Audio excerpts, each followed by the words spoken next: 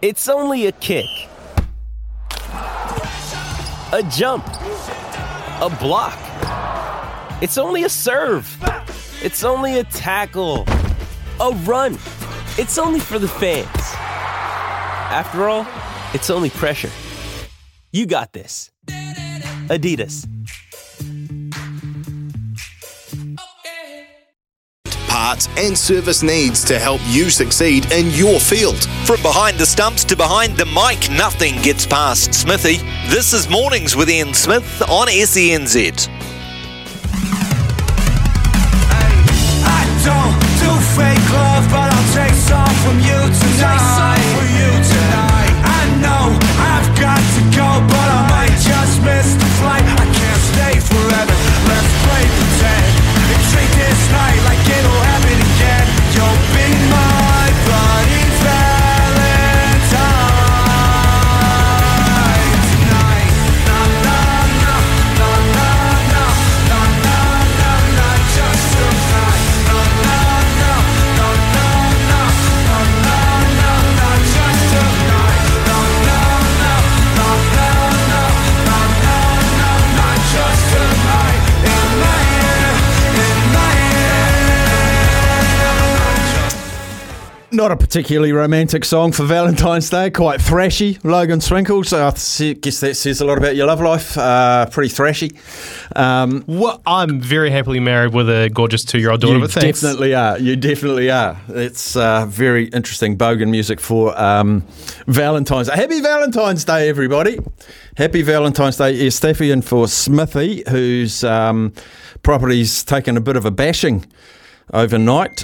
So we are thinking of you, Smithy, and everybody else. I just wanted to kick off just to say that people are affected and people's friends and families are affected. And I know Kempy's just jumped in his car and he's going back up to Muriwai to help out the people. And so the sad news about the volunteer firefighters who have been caught up in a slip, which it's carnage out there, isn't it? And we thought it was going to be Northland, a bit of Auckland, a bit of Coromandel, but it's found its way down to Hawke's Bay. It's been unrelenting. And just driving into work today along the normal route I do, and there were trees that I didn't know were there before, and it just looks like it's been in a brawl. It looks like Auckland's been in a brawl overnight. It's not that pretty. So anybody out there affected, we are thinking of you, of course. And as per, I know the people that aren't affected will send you their best wishes, and you're welcome to do that through here. 8833 is the Temper Bedpost text machine. So yeah, big show, and I've come off the bench, so a big thank you to Logan and Brian for putting this together. I was asleep when I was messaged to say, can you do Smithy's show? So here we are, but big shift by Logan and Brian. Today we're going to talk to Storm Purvis. She is hosting the Hellbergs. It is live on Sky Sport tomorrow night, 8 o'clock, and Storm will be joined by Carl Tenana to bring you that tomorrow night. Also going to be talking cricket with Amy Satterthwaite. She's probably regretting saying she'll be talking to us today after that performance, which we will pick through shortly. Super Bowl recap, probably with Shiraz Soisa. Of course, Kansas City beating Philadelphia. Sam Manson, the winner of Coast to Coast, will be joining the show as well, and always welcome your interactions either on the text machine or the phone, 0800 150 811. So we are going to just about talk to Storm Purvis very shortly. But the Hellbergs, that has sprung up out of nowhere. It has absolutely sprung out of nowhere, but we do celebrate it from rugby fields, golf courses, race tracks. Of course, we've had the Winter Olympics, the Commonwealth Games, but it's where those feats get recognised. Again, one more time, as the sporting codes come together for a night, it is an absolute night of glitz and glamour, all in the name of the best to wear the black singlet, and that was Sir Murray Hellberg. So now joining us is one of the hosts of the big gig tomorrow night, former Silver Fern, Storm Purvis. G'day, Storm. Good morning, Steffi. How are you? I'm all right. You're absolutely named for what's going on at the moment. Are people turning to you for advice? If I had $1 for every time someone made that joke, I'd be a rich woman, I tell you. Okay, I'll send you $1. I'll send you $1. Yeah, thanks. That'd be great. Yeah. Is it so? You must be really looking forward to this because this is one of the most watched New Zealand TV shows of the year. I kind of go between really looking forward to it and being super excited, hellishly nervous. And I've got this kind of severe case of imposter syndrome at the moment, like even hearing you read that intro. Host of the Helberg Storm, it's like, what the hell? What were they thinking? Time will tell how it goes. Yeah, we'll have to wait and see. But no, I am excited. It's obviously a huge, huge event for New Zealand sport. And being, such a big fan of our sporting scene here in Aotearoa, I'm absolutely honoured to be hosting. But yes, the nerves are real, yeah. You're an international netballer, of course. You've been able to transition into a commentator. You're a presenter for Sky, Crowd Goes Wild. You've been doing it about 5 or so years now. What's that road of development been like for you? I consider myself pretty lucky that the timing all worked out and the stars kind of aligned in a way that as I was thinking about retiring, an opportunity came up with Crowd Goes Wild and I just kind of had to run with it. So I had a very kind of slow transitional retirement where I retired, from international netball while still playing domestic and having time to do work alongside that. And so I was kind of working at Crowd for a couple of seasons while I was still playing. And then once I fully retired, just more jobs kind of popped up as I became more available. And I just kind of had to run with it. So a lot of faking it till you make it. That was the beauty of Crowd Goes Wild. Everyone has to chip in and do everything. We're all editors, reporters, producers, writers, presenters, so you get a chance to have a feel of everything and really learn on the job. So I've definitely been lucky that was the role I stumbled into during my retirement. And yeah, I'm just kind of running with it, to be honest. So far, so good. I can't believe it's been 5 years. That's crazy to hear out loud as well. But yeah, I've definitely been very lucky. Yeah, and holding a microphone, standing in front of a camera is a lot easier on your knees than playing netball, isn't it? Oh, exactly. They've actually just taken our chairs away from us on Crowd Goes Wild, so we're now standing, and I'm not super stoked about that. I would like the chairs back, but for now, while I'm still under the age of 30, I probably can't complain too much. Now, before I ask you these questions, I have to make sure, in all honesty, you don't know who's winning any of the categories or the Supreme or anything at this stage, do you? At this stage, I do not. Okay. I'm really hoping I know by tomorrow morning, just to kind of make it all a bit easier, but yep, swear on my life, at this stage, I have no idea. I'm just looking, like you cover sport as I do all day, every day, just a couple of the categories, like Sportswoman of the Year, Elise Andrews cycling in the track, Dame Lisa Carrington, Lydia Ko, Ruahei Demant, and Zoe Sadowski-Sinnott. How on earth can you pick one of those? That, I think, is going to be the kind of biggest award of the night for me. Because, you just read out all those names and you go, oh, yeah, she could win. Oh, no, but what about her? Oh, my God, and we can't forget her. So that one's going to be really, really tough. I'm not sure if I'm supposed to say who I want to win, but I'm going to anyway. I would really love to see Zoe take it out. Mm-hmm. I just think she is 100% on top of her sport, on top of her game. Undisputedly, she's just been incredible for a while now, and it would just be great to see a sport like snow sport be recognised at that high level. In saying that, I wouldn't be mad if anyone else took it out. I think they're all incredibly worthy nominees, and that one's going to be a tough one. Likewise, the sportsmen, another snow sporter, of course, Nico Porteous is in there, but Shane Van Gisbergen is irrepressible in motorsport. Paul Cole, sensational. Dylan Schmidt, a gymnastics trampolinist, the like we haven't seen from New Zealand before. And Aaron Gate, who was out the gate at the Commonwealth Games, another really tough category. Yeah, I like what you did there.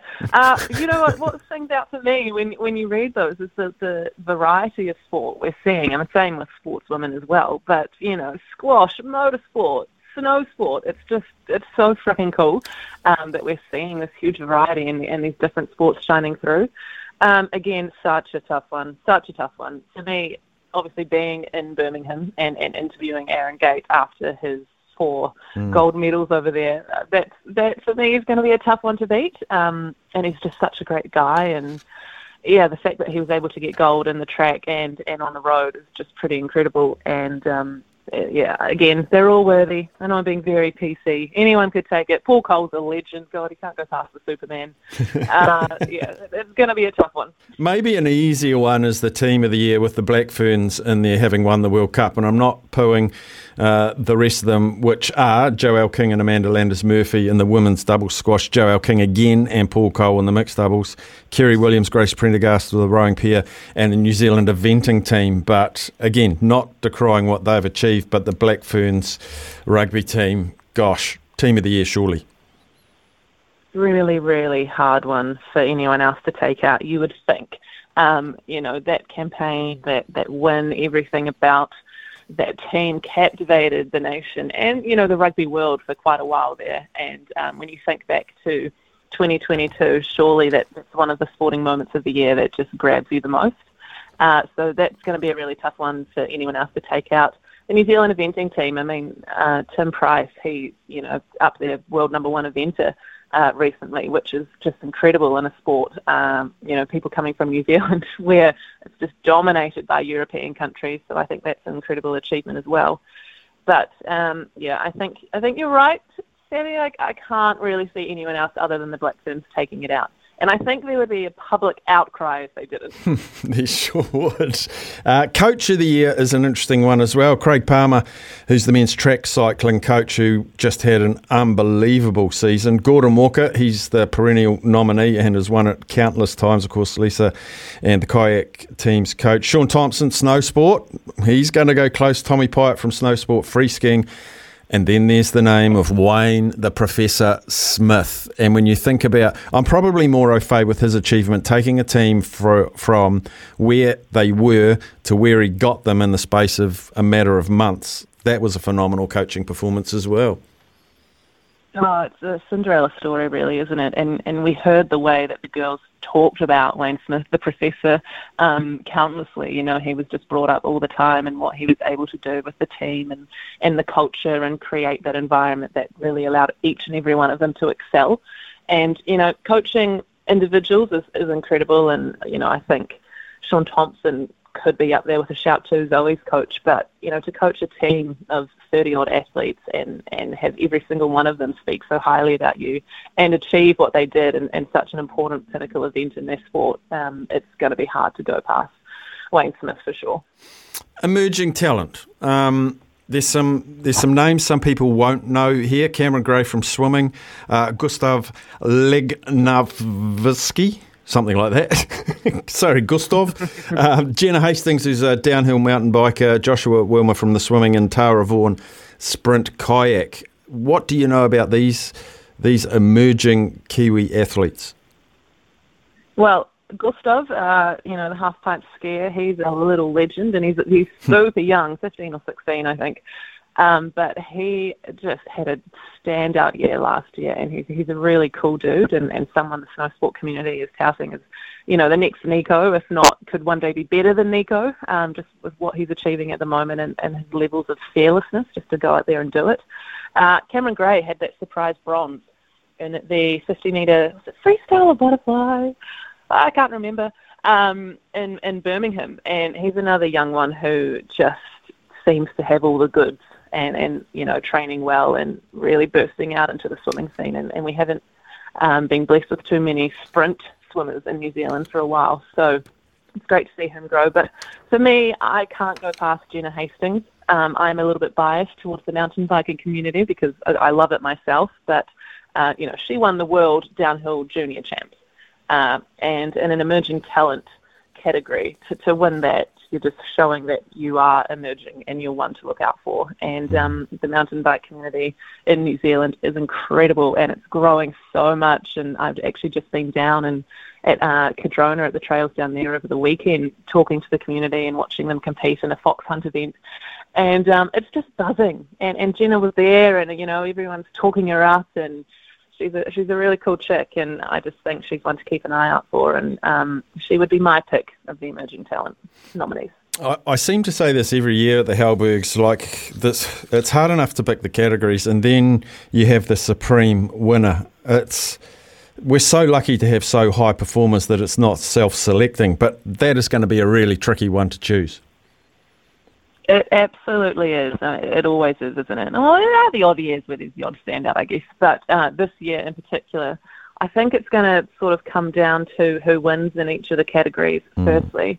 But again, I just feel like most people will be expecting the Black Ferns to take it out, I think. But look, anything can happen on the night. And once we get those memories, those lovely videos playing on the big screen that remind us what happened last season, people's opinions can change, and you get reminded of all the great things that so many of these different athletes and teams achieved. So, again, picking the Black Ferns, but I don't know.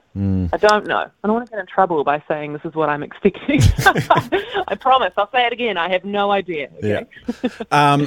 What can we expect? Is it the similar sort of format we've seen for Halbergs as far as the presentation goes on our TVs? Have you had a run through a rehearsal? Have you seen the run sheet? Does it look much the same as what we've had in the past?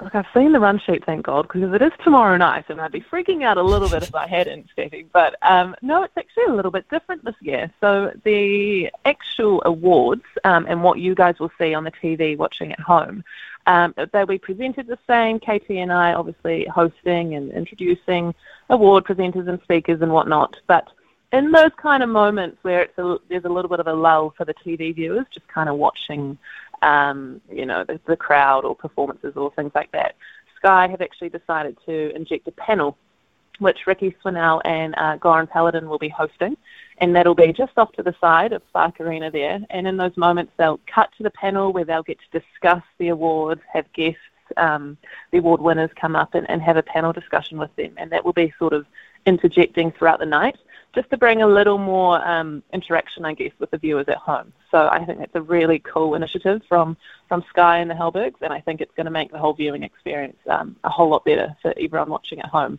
The in-house viewers, well, you just have to wait and see. I'm a little bit worried KT's going to go rogue on me, but we have rehearsals today, so I'll find out soon. If you want to be relaxed with a host, KT is the man, isn't he? Absolutely. No, yeah, he's the best. It should be a fun night. Yeah, well, Stormy, thanks heaps for chatting to us today. How long does your prep take? Like hair, makeup, clothing? What time do you report for duty to Spark? It's hours, isn't it? It is hours. And it's not just because it takes me so long. I mean, I do have a lion's mane of hair, so that's going to take its fair share of time to get ready. But there's also so many people that they have to get glammed up. So I think I'm one of the first. I'm in there nice and early, hours early, to be honest. And then we do a read-through, and then there's the pre-show that's not televised that I'm emceeing. So it's going to be a long, long day.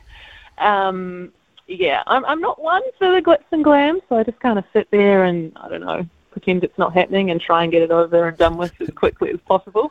But it's a nice excuse to put some heels on because being 6'1", I don't wear them too often. So, no, I'm looking forward to it. It should be fun. And you're not going to be up for an award tomorrow night, Storm, but I wanted to congratulate you. Like, getting this job doesn't happen by accident. You've done amazing transition over into the broadcasting scene. So, well done, and a little pat on the back for you, Storm Purvis, for being asked to do this. It's a big night, and they've entrusted you to do it, and you'll kill it. So enjoy tomorrow night, and well done. Hey, that means a lot coming from you. Thank you so much. Brilliant. Storm Purvis there, who will be co-hosting the Halbergs with Carl Tenana. And interesting, they got that little side panel, Ricky Swinell and Goran Paladin. And when Stormy was saying that, actually, it took me back to many years ago when the Halbergs were on at Sky City Conference Centre or whatever it was. And Sky got me to do that job, and I was sitting down in the foyer, and my very first interview was Sir Graham Henry, who had won Coach of the Year. I absolutely packed myself. I didn't know what to call him. So I called him Mr. Henry. Hello, Mr. Henry. And he sat down on the couch next to me, and he said, nobody's ever called me that since I was at school. So from then on, I always used to call him Mr. Henry, because then I thought, then he'll remember me back from then. And to this day, whenever I see Graham Henry, I call him Mr. Henry. So, but I absolutely packed myself that night, but it was fun. It was absolutely fun. So I do enjoy the Halbergs, and I do say, don't be critical of the winners that someone else should have won. I've just cast my eye through all the nominees. They are all worthy winners. We're just so blessed with such depth of talent. We shall take a break and we will come back. SENZ It's Kiwi for Sport. Call anytime 0800 150 811. Brand are experts in agriculture, covering your equipment, parts and service needs to help you succeed in your field. Summer or winter, he's the voice of sport in Aotearoa. This is Mornings with Ian Smith on SENZ. Welcome back in. I'm just hurriedly trying to find our lowest ever score, and I thought it was 60, but that's the men. The men scored 60 against Bangladesh in a T20. Goodness me. High score of 18 by Nichols and Tom Latham. I'm just trying to hurriedly find the date of that match. September 2021, not that long ago. New Zealand's tour of Bangladesh, we got 60. But yeah, not a great day for the White Ferns at the T20 World Cup.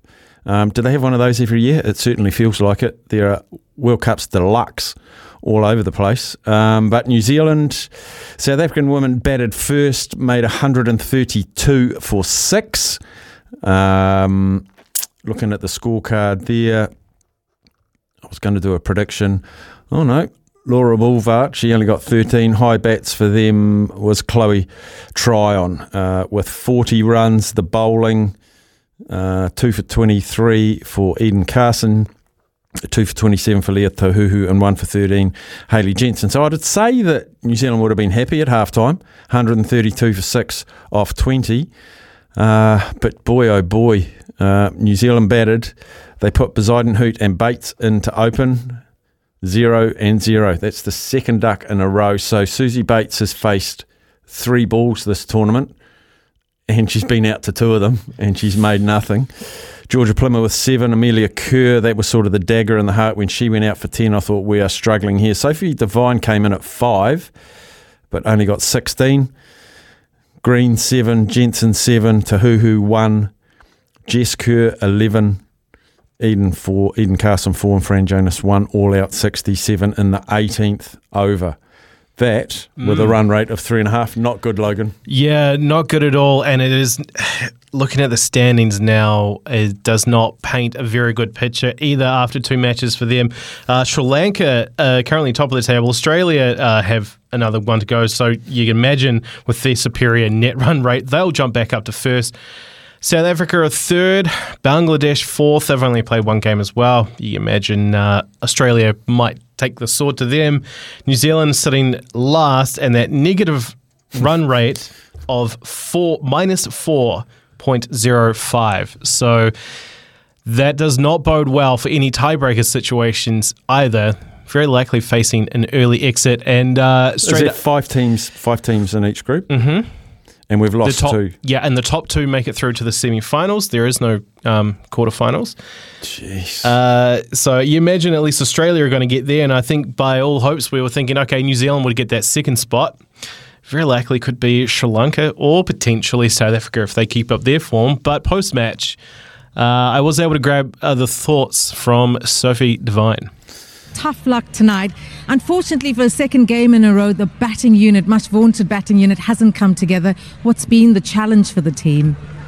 I'm not too sure, to be honest. I think firstly credit has to go to South Africa. They completely outplayed us today and were deserved winners, so congrats to them.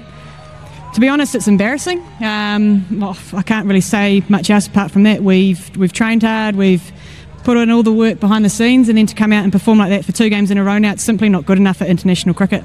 I know you would have also wanted to bat first, but when you looked at the target on the board and the way the surface was playing, did you think that you had a good chance to chase this down? Yeah, certainly. Look, I thought it was a competitive score, but we always have the belief that we can chase down any score, and I thought the wicket was probably slightly better than it was last game. So for us, yeah, again, it's just disappointing. We're going to have to have some serious looks in the mirror and have some pretty harsh discussions, I think.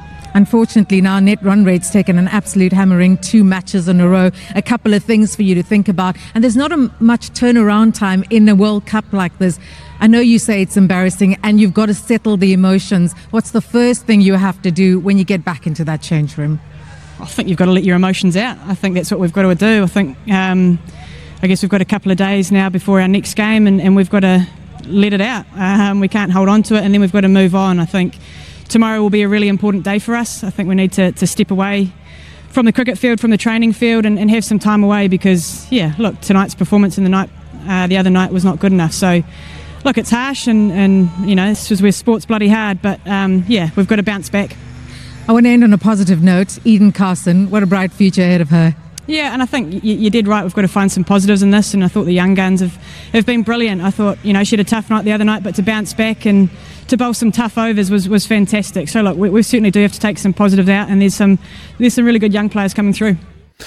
Yeah, but the young players aren't taking wickets and scoring runs, Sophie Devine. So give us a yell, 0800 150 811. Your reaction to the White Ferns capitulation at this Cricket World Cup, or you might want to talk about your Super Bowl experiences or your flood Cyclone Gabrielle experiences. It's an open line talk back on Smithies this morning.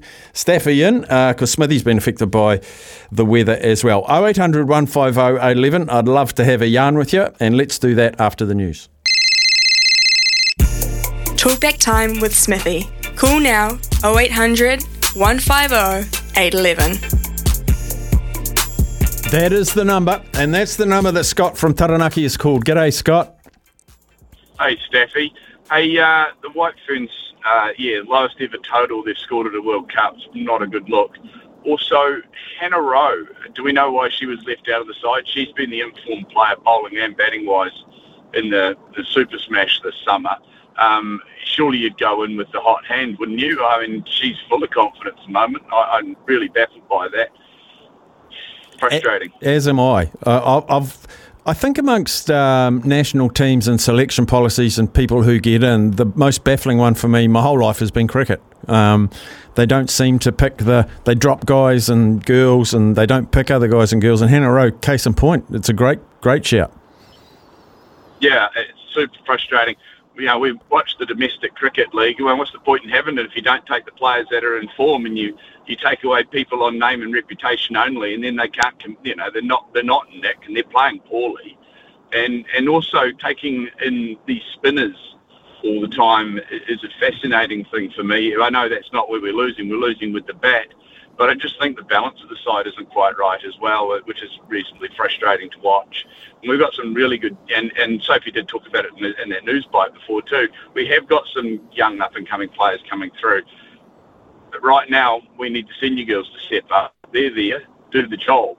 But if you can't do the job, then we look to reset the thing, and I think David White needs to come on there too, Staffy, and explain himself about what he's done to our national summer. I know he doesn't have a lot of say with the ICC and their makeup of it, but domestically he can certainly have a look at the way he structured it this year. I just don't think we've got the best out of New Zealand cricket at all, and I think the players and the results are reflecting of it. Yep, very good points. Well made, Scott. And through my show and Smithy's show across the whole summer, people are just scratching their head about cricket in New Zealand in summer. Could have been scheduled a whole lot better, eh? Oh, absolutely. I mean, and also, how do we go from winning the Test Championship to last almost,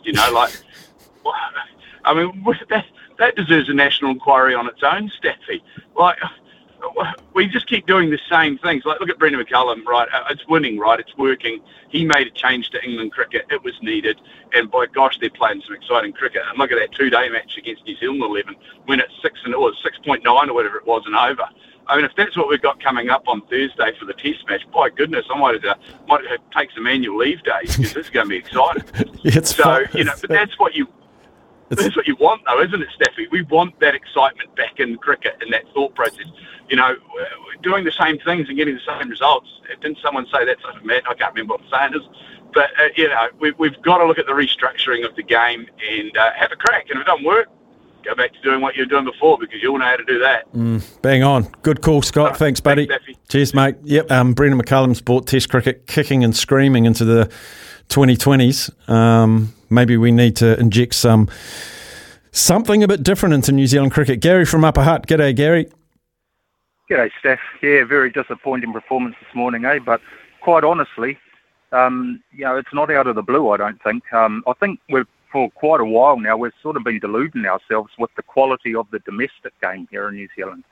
I watched a fair bit of it, actually, of the female stuff, and the quality isn't that great. I mean, if you watch the match and you listen to the commentators, you'd swear that they're all world beaters, but they're really not. I mean, Yeah, so to me, it's not really a surprise because I think that jump from the domestic level here in New Zealand up to the international level, we literally only have a handful of players who are really good enough to take that step up, I believe. And a few of them are on the way out. They're very much at the end of their careers. And honestly, I don't see, that next level coming through at that level. I mean, you look at Georgia Plymouth, for example. I swear she's still 2 years away from playing at the international level, but she's straight into that side. And, yeah, I think they'd benefit more just playing more domestic stuff and maybe even more club stuff, just playing cricket. But to me, it's unfortunately, it hasn't been a shock. Yeah, I tend to be in your camp as well. Like most of our really good players, Amelia Kerr accepted, are over 30. They're trying to bring these youngsters through, but maybe there isn't enough cricket domestically for them to hone their skills, like Michael Bracewell did in the men's game, played a lot of domestic cricket, which enabled him to take that step up to international, because it's a big, big step and even more magnified in the women's game. Yeah, I completely agree. I think they have to play more at these lower levels and just... Because you look at their batting, technically, a lot of them aren't very good. Like I say, once again, you listen to these commentators and you just say, oh, that's a brilliant shot. And really, it wasn't. I mean, they connected and it went, and it's like, it was a slog. So I don't know. I understand why they try and talk it up, but you've got to live in reality. And to me, yeah, and I'm a fan. I want them to be good, so I want to see them playing more so they can step up to this international level. But I honestly think we're way off the pace. We really are. Like, aside from, like I say, there are a handful of world-class players there for sure. But that next level, to me, it's not really showing itself. Yeah, good man. Good chatting, buddy. Yeah.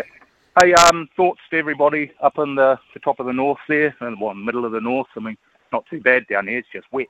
But, it's obviously not too flash in the rest of the country. So, yeah, thoughts out to everybody up there. Good man. Good chatting to you, buddy. Let's go now to Graham. G'day, Graham. Hey, mate. Can you hear me all right? Gotcha. I can hear you. Yeah, I can hear you. Okay, sorry, man. Sorry. Yeah. Just quickly, thoughts to everybody in top of the North Island. I hope you're all safe. I think the women's, it's a reality now. They've just realised that they're professional sportswomen, and it's based on performance. And that was rubbish, mate. And same thing happened last year on the one-day World Cup. The big guns, Susie Bates and Sophie Devine, didn't even show up.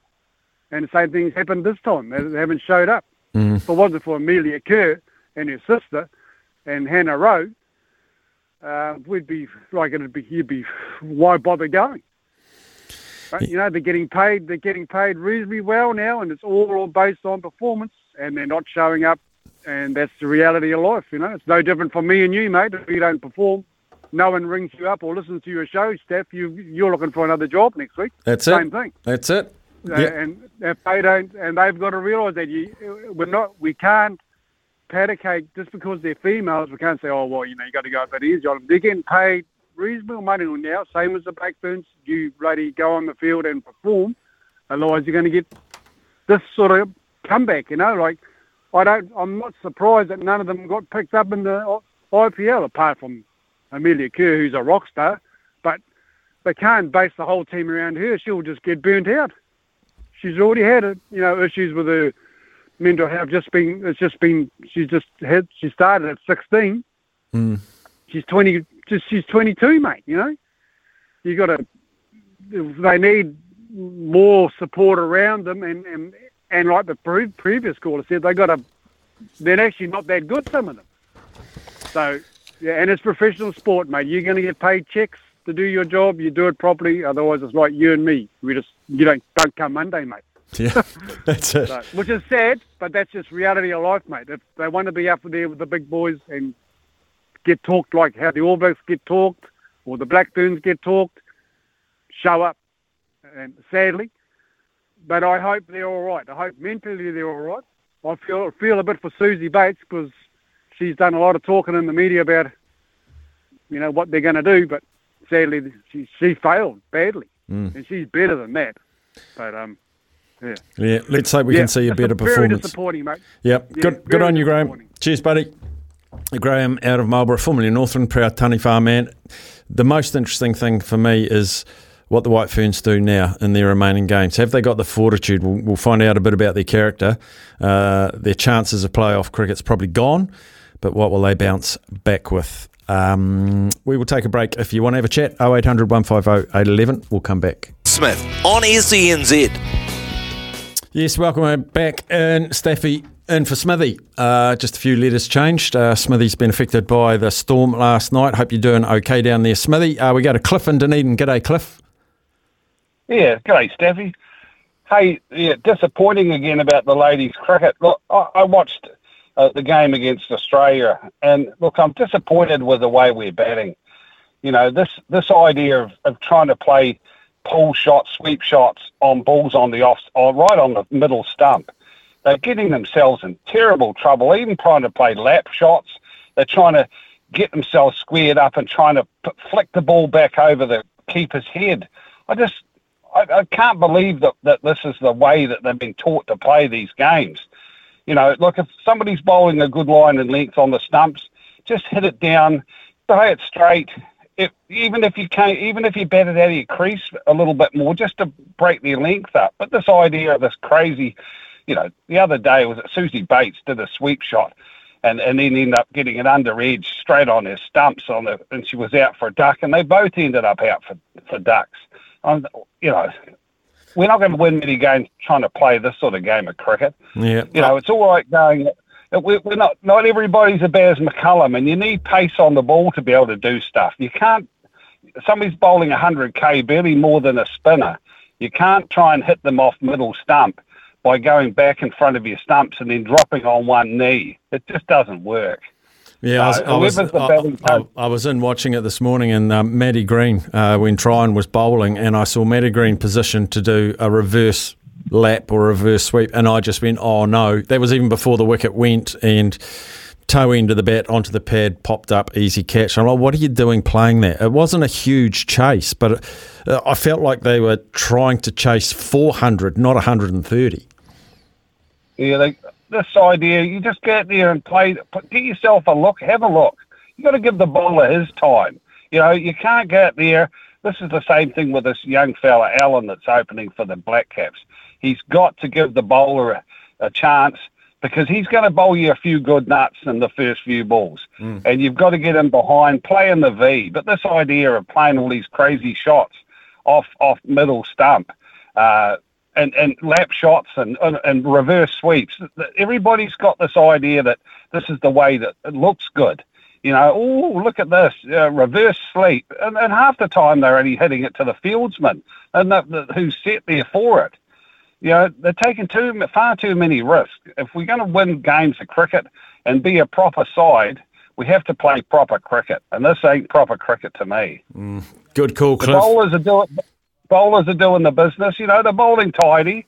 Can't take it away from them. But these batsmen, you know, we don't bat well down the order. Look, once we lose the top 4 or 5, the ones coming in at the end are pretty average. And even the Australians the other night, they could have scored a lot more, but their batting at the end was very woeful looking as well. So you just got to, you know, I don't know what Jake Oram and these guys have been doing with the teams. But, you know, get somebody in there, you know, up the V, down the wicket, until they're short and wide, then you can have a go. Nice. Basics first. I like it. Cliff, thanks for calling, buddy. Always appreciate your call. We'll take a break, and on the other side... In agriculture, covering your equipment, parts and service needs to help you succeed in your field. Summer or winter, he's the voice of sport in Aotearoa. This is Mornings with Ian Smith on SENZ. You got to know when to hold up, know when to fold up, Smithy's Multi. know when to walk away, and know when to run. Bet live on your favourite sports. Download the TAB app today. Grant Nisbet's favourite song. We just heard it then. Grant Nisbet's favourite song. Right, Smithy's multi is my multi today. Here we go. I'm taking the New York Knicks to beat the Brooklyn Nets. Last time they met, Kyrie Irving got the win almost on his own for the Nets. He ain't there. It's at Madison Square Garden. New York Knicks, bang, tick, There goes one. Second one, PSG against Bayern Munich. They're both paying $2.50 head-to-head. There's nothing in this match. Unbelievably, the draw is paying $3.60. Very good defences, both of them. I'm picking 0-0 or 1-0 at the most. So taking the draw, PSG against Bayern Munich. And the third leg, I'm going into the NHL. Calgary to beat Ottawa, $1.57. Why? Because Logan said that was a good bet. Wow, you trust me. This is off to a good start. Well, I was just thinking it's a Tuesday. There's not much in my wheelhouse going on today. So I thought NHL. I just yelled across this like Calgary beat Ottawa. Yeah, that's a good bet. Explain yourself, Logan. Why will they win? Ottawa, as I have said to the TAB, they are very average. So have you done the maths on what all of that adds up to? Is that what you guys do now? Yeah, I do the maths on that. It's coming to a nice handy total of $9.54. Ooh, that's good. Get on it. Get on it. Get on it. Mornings with Ian Smith. I am sitting in for him, but it is a big thanks to Brent. They are your local John Deere equipment seller. And if you're in the market for that kind of stuff, that kind of machinery, the green and yellow are John Deere. Heidi, and get a cap as well with a little logo on the front and you'll feel real, you'll feel agricultural. Big thanks to Brent. Love having you part of the station. Back after the news. Parts and service needs to help you succeed in your field. From behind the stumps to behind the mic, nothing gets past Smithy. This is Mornings with Ian Smith on SENZ. I can't get you off of my mind. Why do I keep wasting my time? Man, you make it easy for me. So why can't I make you love me? Love me.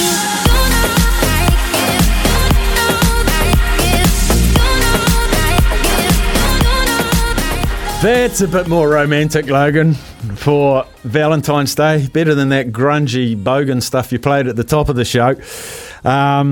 The word you're looking for is emo? Emo music, was it? That was very emo of me, yeah. Okay. Give yourself an uppercut. A lot of talk in that first hour about the performance or non-performance of the White Ferns actually at the T20 World Cup, and I'd imagine as disappointed as the rest of us joins us now. I feel a bit sad to bring her on a day when everyone's reflecting on the poor performance of the White Ferns, but let's celebrate Amy Satterthwaite winning the Super Smash with her fantastic team. Amy, welcome into the show. Good morning. Let's congratulate you ending your domestic career on an absolute high with the Magicians. Winning the Super Smash must have given you a lot of delight with that group of young women.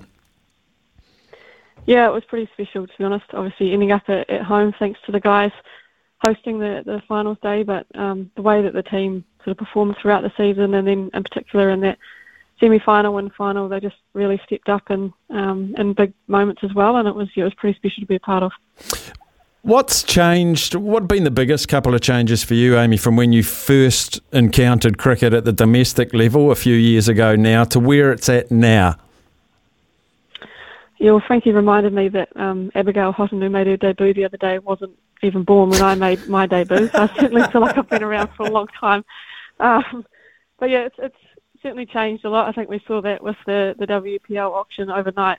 You wouldn't have ever dreamt that something like that was going to happen in the women's landscape, and I think that's just forcing the game to keep growing, and the introduction of the T20 format in particular is probably been a really good thing for the women's game, and in the way that it's made I guess people evolve physically and skillfully on the field as well. So it's been an exciting time to be part of, and I think the T20 format in particular, I've got a lot to thank in a way. It's probably made me have to look at my game and evolve it in the way that I played, and I think that's only helped my 50-over game over the years as well.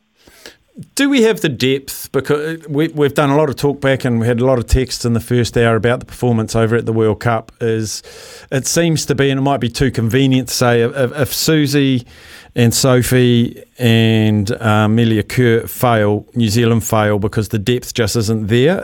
We've seen the odd sprout of hope from some of the other players, but domestically, do we have the strength and the ability at the moment to be able to push internationally?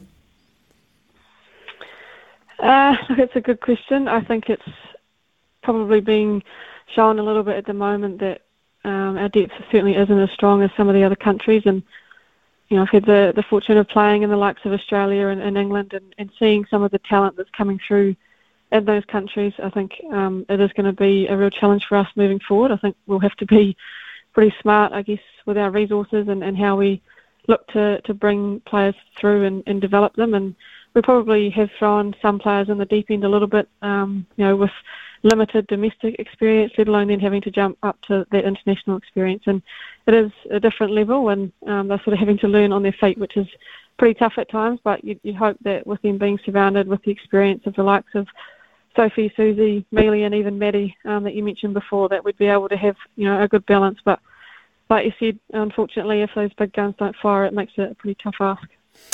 Is there enough cricket domestically for our women players? Because we often find, Susie, Sophie, Amelia, that they're enticed to other leagues. So our youngsters don't get to mix and mingle as much with them as I think would be beneficial. So on the domestic calendar, is there enough cricket in New Zealand for these 17, 18, up to 21-year-olds to hone their craft?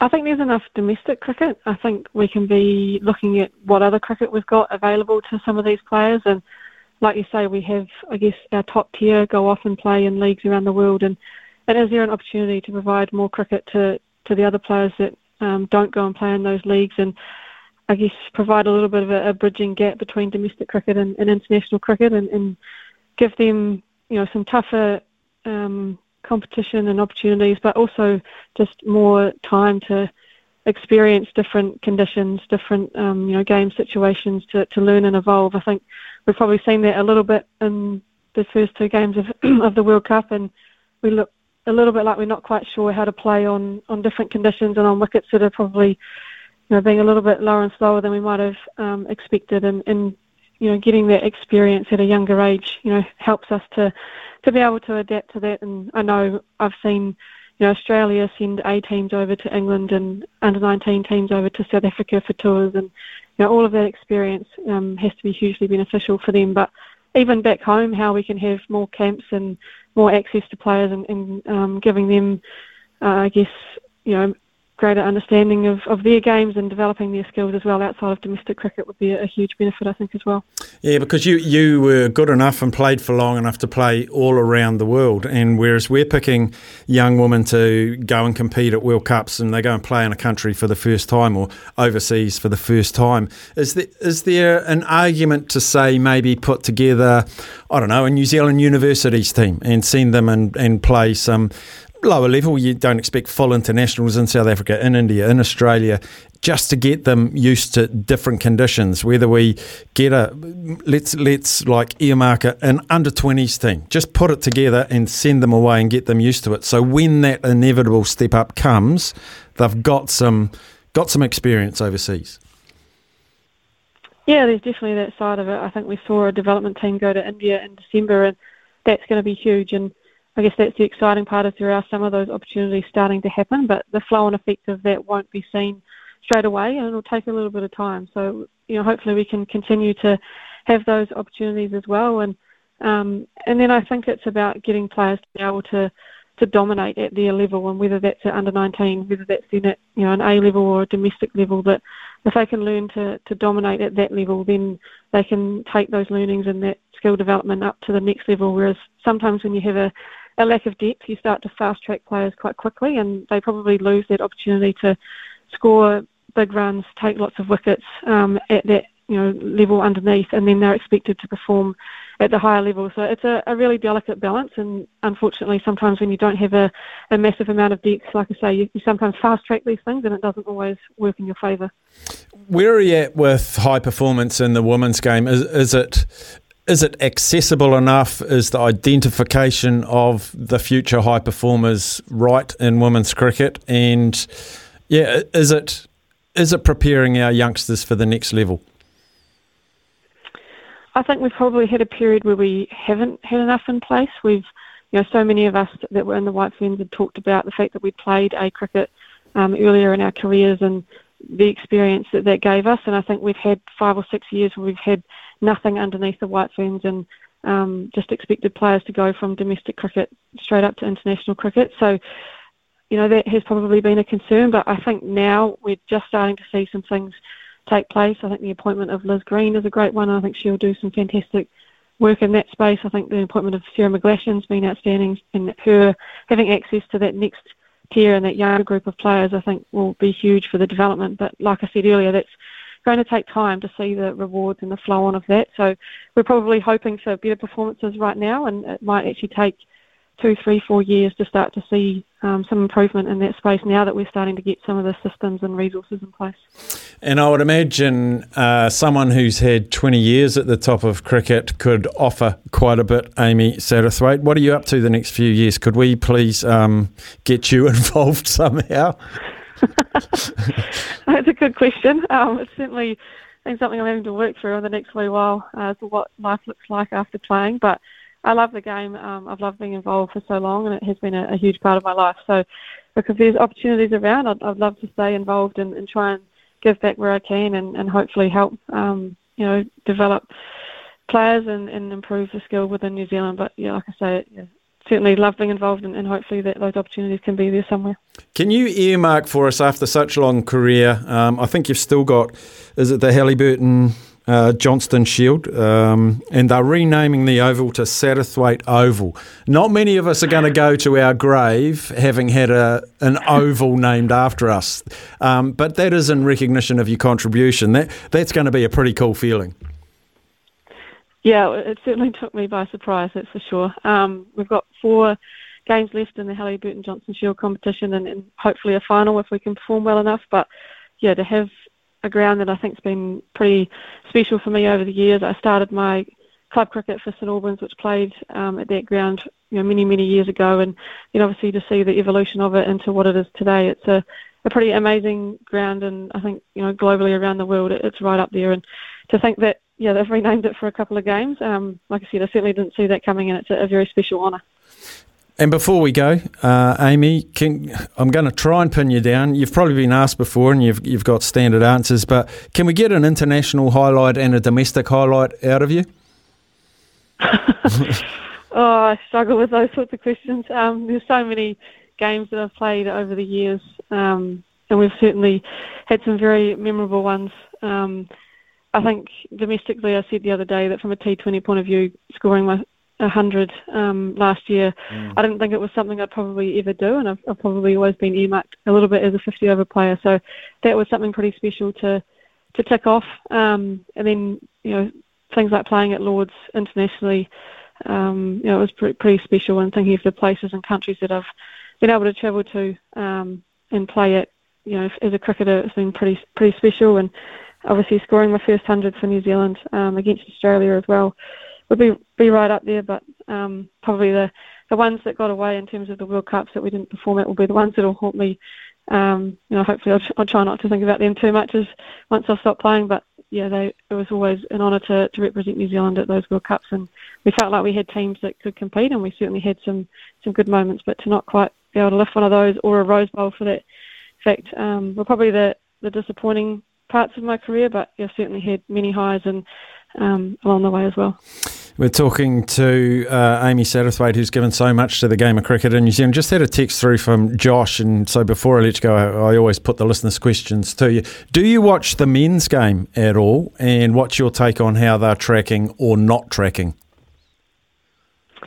Yes, I do. I am a little bit of a cricket nuffy, so I certainly watch a lot of cricket globally, and in particular the men's game, but I actually had the pleasure of being involved with some under-17 boys games, and being able to, I guess, have a different environment and being involved with that was pretty cool, just to see how they go about things and learn from them. But yeah, I think the Black Caps have been a real leader for us in New Zealand cricket over the years, and probably performed incredibly well, and a little bit above where you'd probably expect us to as a small country. But they're probably not quite at the level they'd like to be at the moment, and it'll be interesting how they track. I think these tests against England coming up will be a real test of where they're at. Obviously, we really enjoy playing at home, and hopefully the weather allows us to do that. But yeah, that's going to be a real marker as to where they're at the moment. I know they'll be incredibly disappointed after winning the World Test Championship to how they've been played recently, but we know they've got some outstanding cricketers, so hopefully they can continue to turn that around. Yep, brilliant, Amy. Well, hopefully the White Ferns can unearth some more outstanding cricketers in your mould. You've been such a wonderful contributor to the game and the development of the game. And speaking to young cricketers as played with and against and alongside you, your contribution has truly been invaluable. If we could do more than just name an oval after you, I'm sure we could. But Amy, thanks so much for everything you've given the sport and the landscape, particularly our young women's cricketers over the year. I wish you all the very best, and please don't be a stranger to the game of cricket. We need people in there like you, inspiring, as you have done as a player. I'm sure you can even do it even more so as a coach or an advisor or some sort of thing. So, Amy, go well, and thanks for joining us today. No worries, thank you. It's been a privilege to play for so long, and I've absolutely loved it. So looking forward to what's next. Brilliant. Amy Satterthwaite there, what do? Do you hang up the bat, hang up the pads? 4 more games, I think, of the one day, which is her wheelhouse. So look for some pretty sparkling performances as she exits the playing stocks as it was. And I think along with everyone, I think she was sat down from international duties possibly a year or two too soon. And just that steady head, the steady guidance and the mentorship that she could be bringing or adding to these young players that are coming through, invaluable. And I heard a really nice tribute to Amy Satterthwaite. Was it yesterday when Frankie Mackay was on with Smithy, I think it was? Yeah, and just paying tribute to the importance of people like Amy Satterthwaite. So real pleasure to have her on the show. Yeah, fantastic. You are on Mornings with Smithy, and that is in association with Brandt. That is BRANDT. DT. They are your local John Deere equipment supplier. If that's the sort of stuff, if that's what you're looking for, go to Brandt and have a look at what John Deere have got to offer. World leaders in equipment of that nature. We'll come back after a short break. Experts in agriculture, covering your equipment, parts and service needs to help you succeed in your field. Summer or winter, he's the voice of sport in Aotearoa. This is Mornings with Ian Smith on SENZ.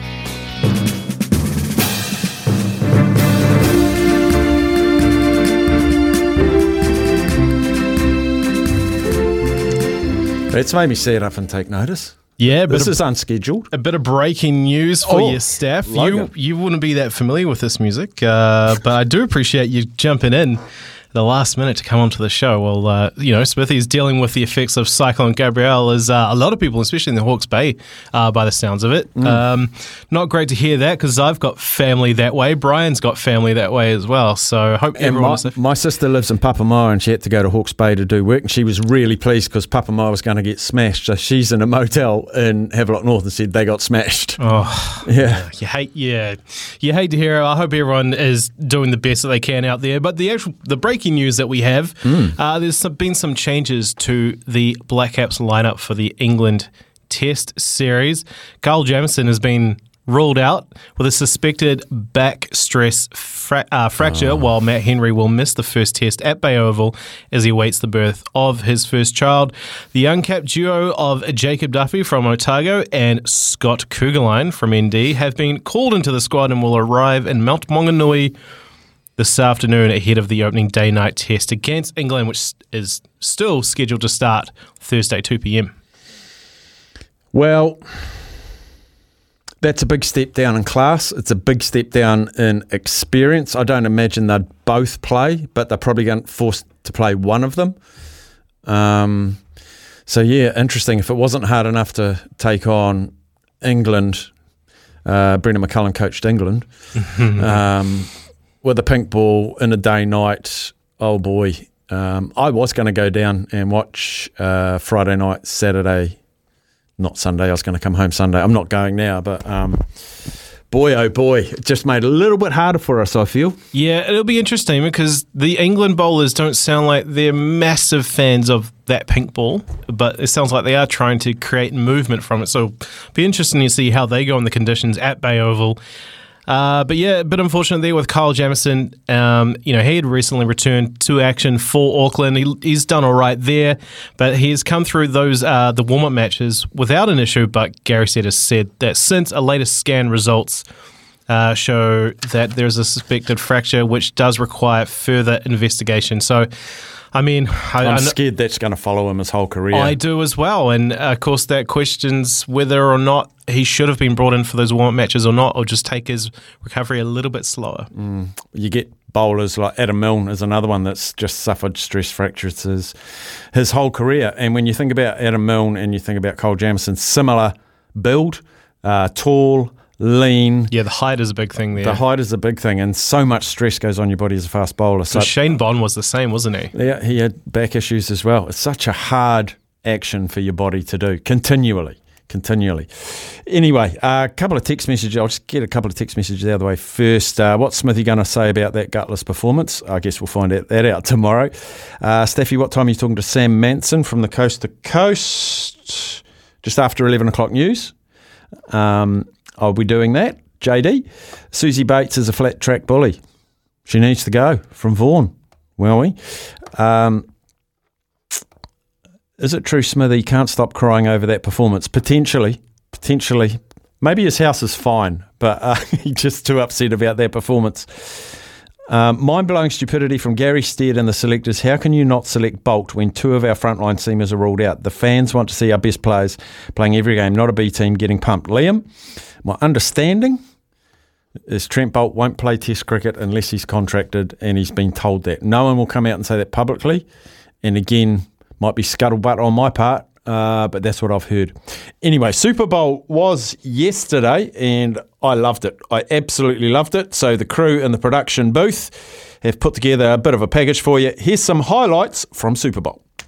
He's back and he'll kick it again. It wobbles a little up at the 30. It's fielded by Kadarius Toney, who was heading left and came back right. It's a good double back. Toney trying to find the way down the right touchline. He walks the tight line, takes the yards out the 20, the 15, the 10. There's a muddle of players. He's driven out at the 5. What a putt return, Kadarius Toney. Game-defining stuff. Snap comes to Mahomes, backs away, throws it in, they trick them again. The Chiefs are just too clever. Sky Moore this time, totally unmarked. In for the touchdown. Kansas City build the lead, and the genius of Patrick Mahomes and Andy Reid materialising before us. And so they go straight to the quarterback sneak. They're going to try to drive it in. Hurts up to the goal line. Tumbles in. Touchdown. Eagles. Just like that. Hurts is in the shotgun. Takes the snap. Goes left himself. He's found space. Late tackles. Can't stop him. Hurts goes over for 2 more. The dream for the Eagles is reignited. They tie it up at 35 apiece in what is emerging as an out-and-out classic. Harrison Butker for what looks like the winning score. He drives the field goal right up the lane. The Kansas City Chiefs take the lead with 8 seconds remaining. A textbook exercise in time management and precision. 1 play left, in all likelihood. Jalen Hurts, he's got to come up with a miracle. He backs into the pocket. He lets the receivers get to the end zone. He stands and he heaves down the field. It's short of the end zone, and the Chiefs win Super Bowl 57. It is a legacy moment for Patrick Mahomes. It is testimony to the genius of Andy Reid, and it is pandemonium for this generation of Chiefs who collapse on the field and are swamped by their teammates, and the Phoenix air fills with the red and yellow confetti. They come from behind and mow down the Philadelphia Eagles in a high-scoring final. 38-35. Oh, fantastic. How fantastic was that? Great call there by Jared Waitley and Ben Graham. That's what was on SEN and SENZ. That was all just from the fourth quarter alone, because the fourth quarter was just nuts. There was, at one point, it was 28-27, to Kansas City. Yesterday, we had Sterling Holmes on from ESPN Kansas City. His prediction was that it was going to be 31-30 to Kansas, and I was like, there's 10 minutes to go. There's every likelihood he is going to be correct, and if he was, I was going to try and get him back on. I'd be like, what are you, some kind of like messiah or something? You a guru or something? Yeah, bit of a guru. And then when it came down to Jalen Hurts going for a 2-point conversion, you know, it was 35-33, and I was thinking, all right, they're going to go for a 2-point conversion here. Sure enough, they do. And then towards the end there, when the game just broke open for the Chiefs, and I don't know how you feel about this, Staffy, but the clock management by the Chiefs was chef's kiss. Money. It was absolutely perfect. The fact that they took a knee there right before the goal line, and then we're just like, all right, we'll just take a knee, and then we'll take a knee, and we'll just make you chew up your timeouts. We'll use our timeouts, and then we'll take a kick, and we're done. Oh, unbelievable! Love it. Was amazing. Andy Reid is a wizard, and they had a touchdown if they wanted it, but he just took a knee just before the line, which was brilliant. We're going to be talking some more Super Bowl and perhaps play you a couple of interviews soon as well, but we'll take our news, sport and weather, and on the other side, I think it's Shiraz Soysa. He is going to join us to break down that amazing, amazing Super Bowl 57. We'll take a break and we'll come back.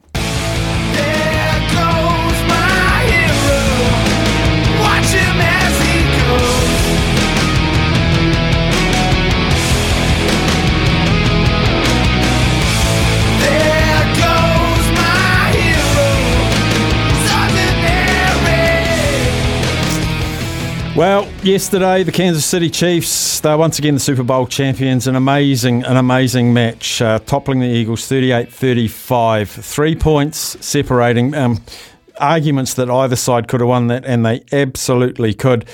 But joining us now to relive a wonderful afternoon that might have included hot dogs, Budweiser, buffalo wings, the whole shebang, and even Rihanna at the halftime show.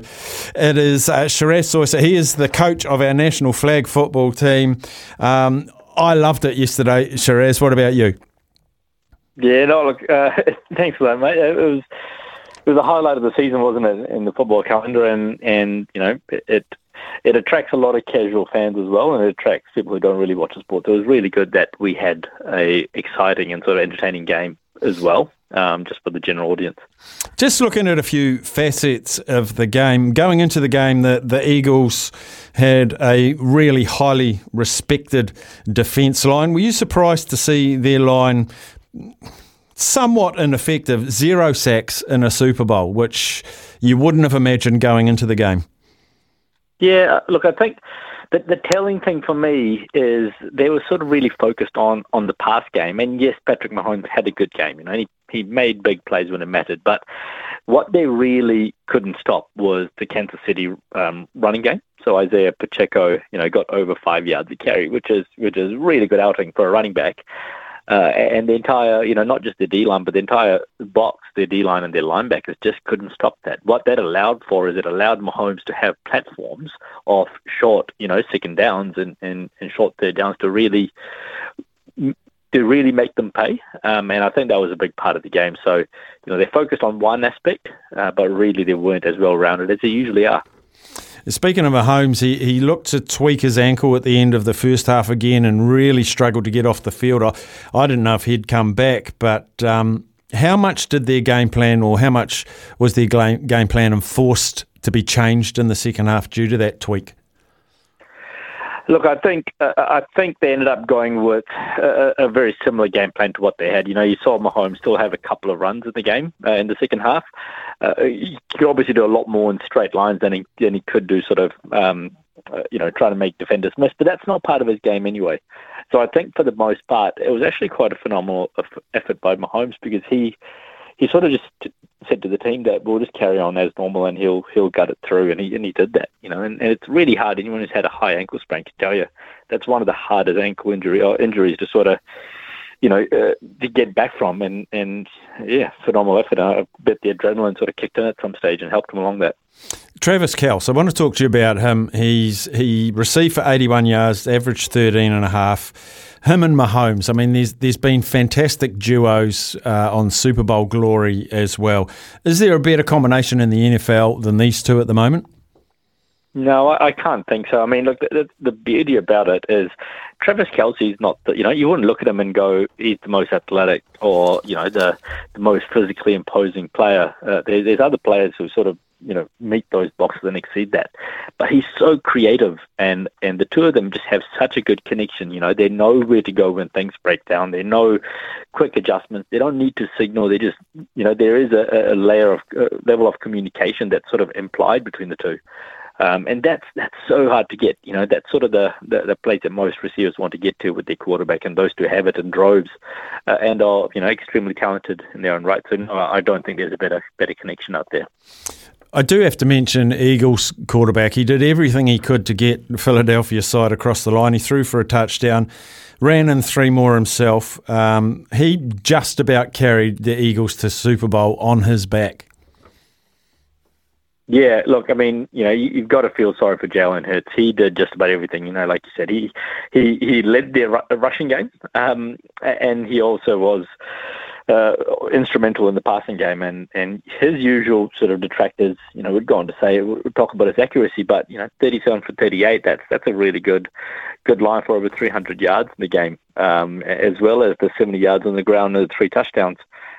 One thing that he is able to do so well is teams can't really stop them on short yardage situations.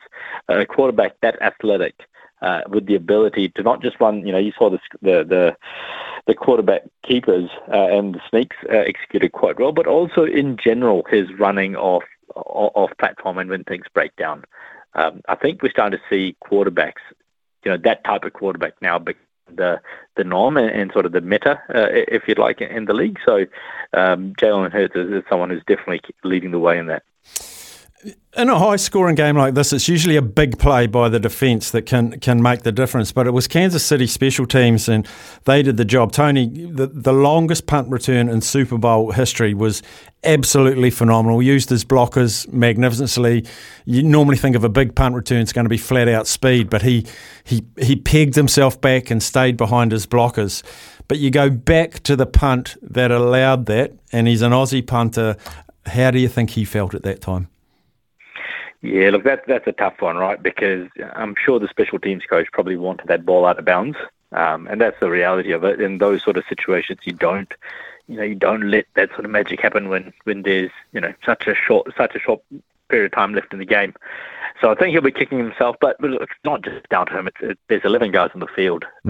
In reality, and someone should have made that tackle. And just looking at sort of real short clips of it, it looked like the entire punt group was sort of out of position, and you can't do that with someone like Kadarius Toney there. He's just such a phenomenal athlete. He'll make you pay, and he did. I want you to put on your black and white striped top, a cap, very tight pants, and fill your pockets with flags. Because at the end of the game, there was a penalty call. It was a hold against Philadelphia's Bradbury. I watched it. I just thought, no, not in this big game. Do you think it was the right call? No, I tend to agree with you.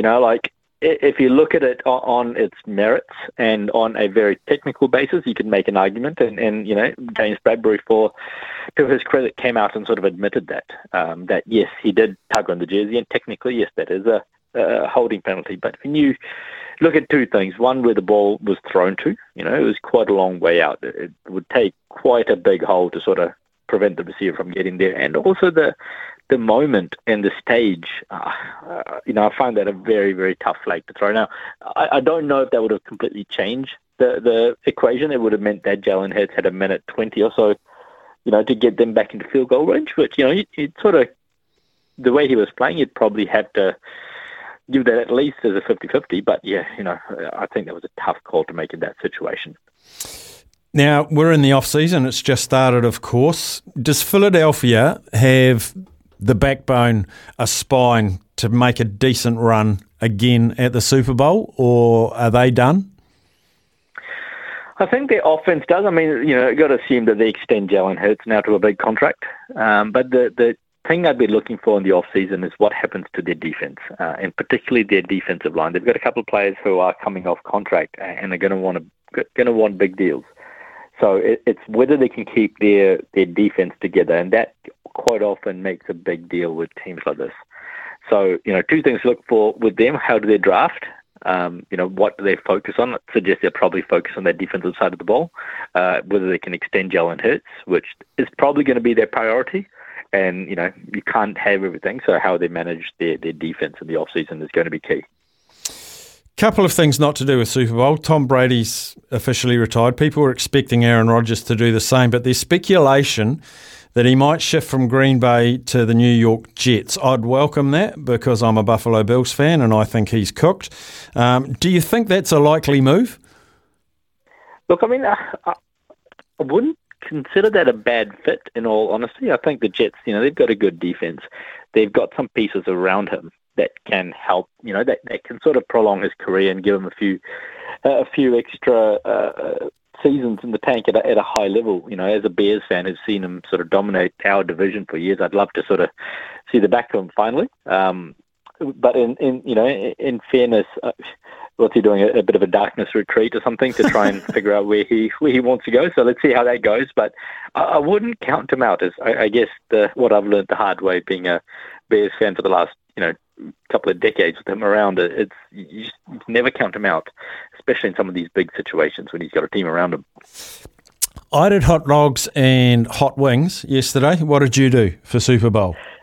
Yeah, so we had something similar. We had the hot dogs, the loaded fries, wings, and a few other bits and pieces. But it was probably one of the first Super Bowls we didn't really go out and do anything with a big group, with the weather, obviously. It's usually having a bunch of mates over or doing it at one of the big venues. So, yeah, it was a little bit different. Had the young family with me, and we all enjoyed a good game of football, although my daughter preferred a bit of Paw Patrol in the other room halfway through, so you can't blame her for that. And potentially Rihanna too. Before we go, Shiraz, you are the coach of the national flag football team. You must have been delighted that flag was part of the Pro Bowl weekend.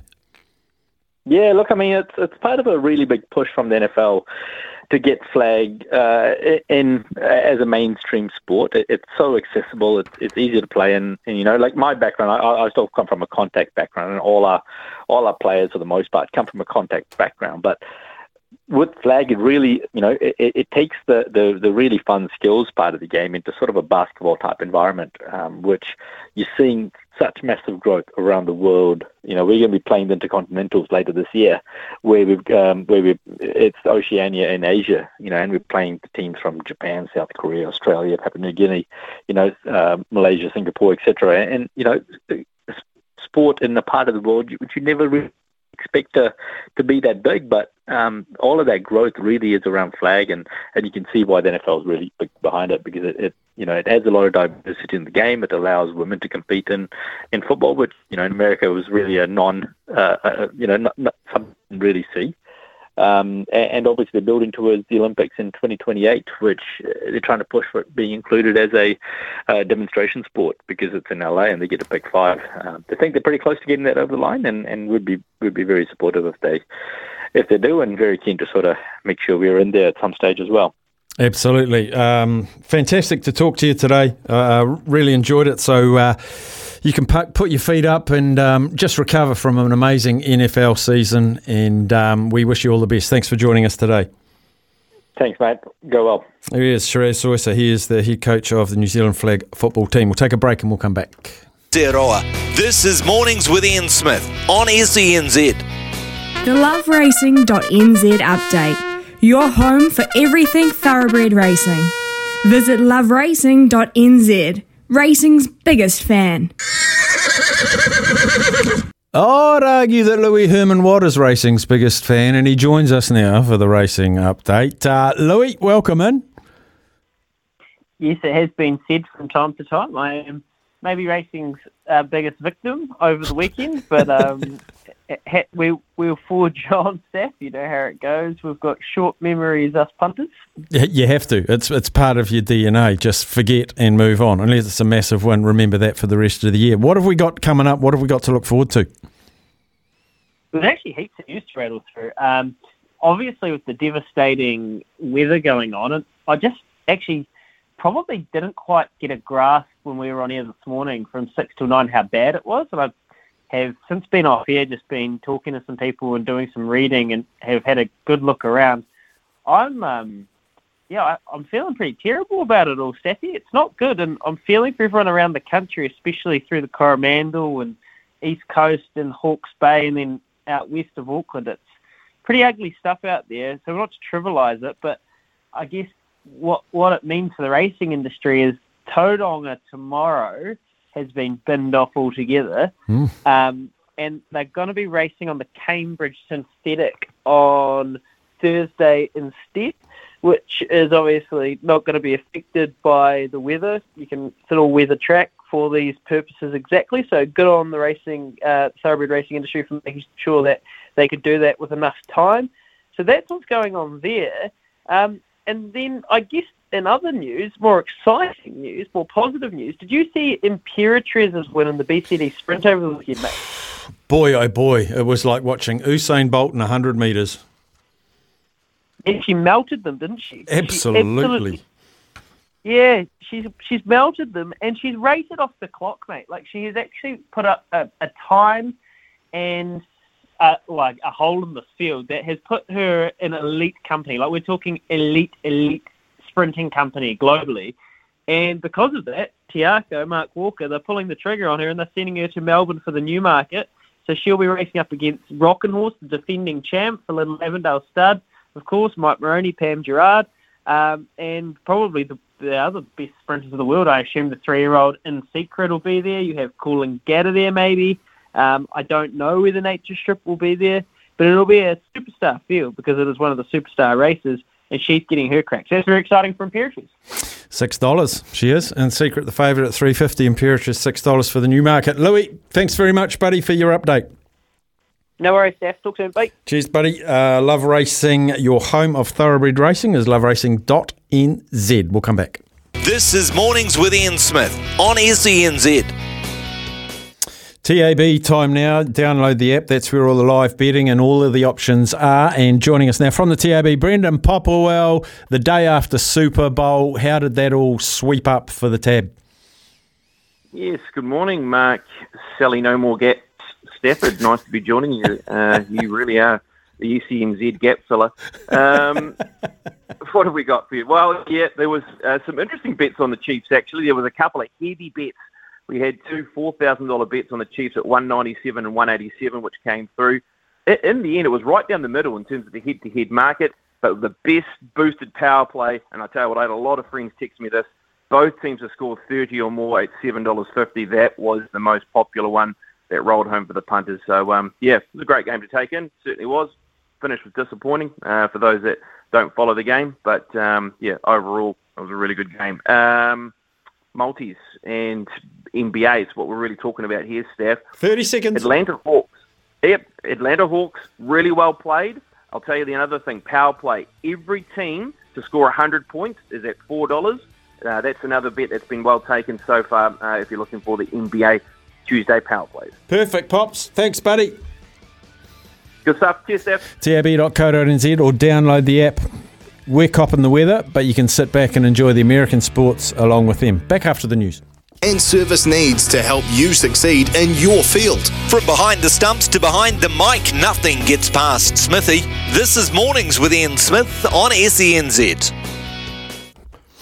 Well, some people say that coast-to-coast athletes are crazy. I've always admired their dedication, the amount of training that must go into it. They're definitely built different. And there's been some amazing feats of some of our lesser-known world-class athletes.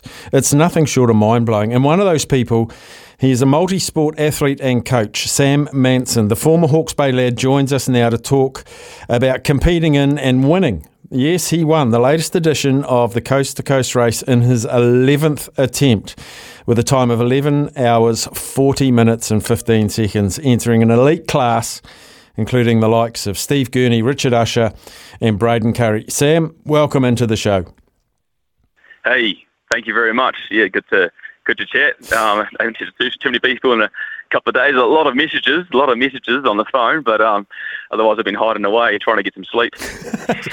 Wake up, Sam. Yeah. The big question is, what happened in your childhood to make you choose this crazy sport? I don't know. I don't think my childhood really sort of represented multi-sport and endurance racing. But, I was brought up in small town Wairoa, parents on a lifestyle block. It was a nice place to be. Eventually ended up at boarding school in Napier, and even there, though, in boarding school, I didn't do a hell of a lot of sport. Eventually got into, just the basics, a bit of hockey. Yeah. But I wasn't very good at it. And then maybe a little bit of orienteering, because that was kind of fun with some mates. Eventually got into whitewater kayaking, which honestly was probably a big step forward in preparing me for multi-sport, because whitewater kayaking, or the kayaking stage of the coast to coast, is the most technical part, or one of the most technical parts of it, and often what other people struggle with, especially if you're new to it. So that set me up super well. And when I got to the last year of high school, that's when I just sort of heard about this race and heard about adventure racing and was very interested in it. I'm not entirely sure why. I guess just the same reason anyone else is interested in it. Just the cool aspect of there's off-road racing and beautiful South Island, Southern Alps, and just finding a way to train yourself and to be able to get over this course and prove to yourself that you can do it and get over this incredibly long distance on such a challenging course.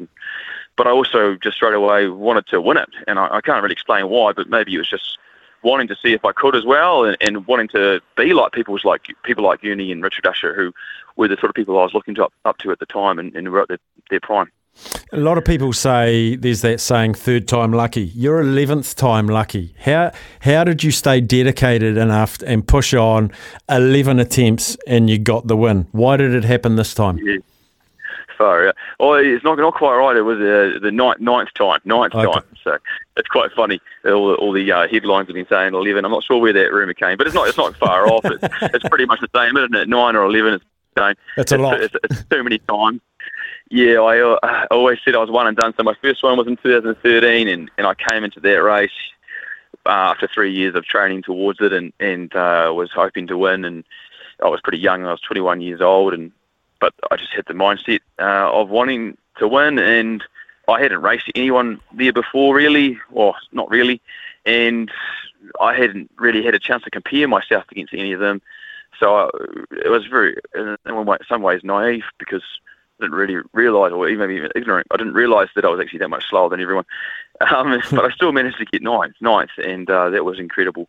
But I was disappointed still, and mate, I wanted to win, and I want to stand by that goal. And if I set a goal, I guess I'd like to say that I want to keep going for that goal until I've achieved it. And sometimes it's important to be able to know your limits and stop at some point when you think you've come far enough. But I watch other people do that, who would come in the top 10 or the top 5 over the last few years, and they stop eventually because they've tried so many times. And I didn't want to be that guy. I wanted to be the guy that actually got there, and so just keep coming back, keep coming back. And it's a wonderful sport. It's something that's created a lot of opportunities along the way, just becoming this fit and strong at those particular disciplines. It opened doors to adventure racing overseas, and that just helped build the foundation of being able to maintain and the sport and sustain it.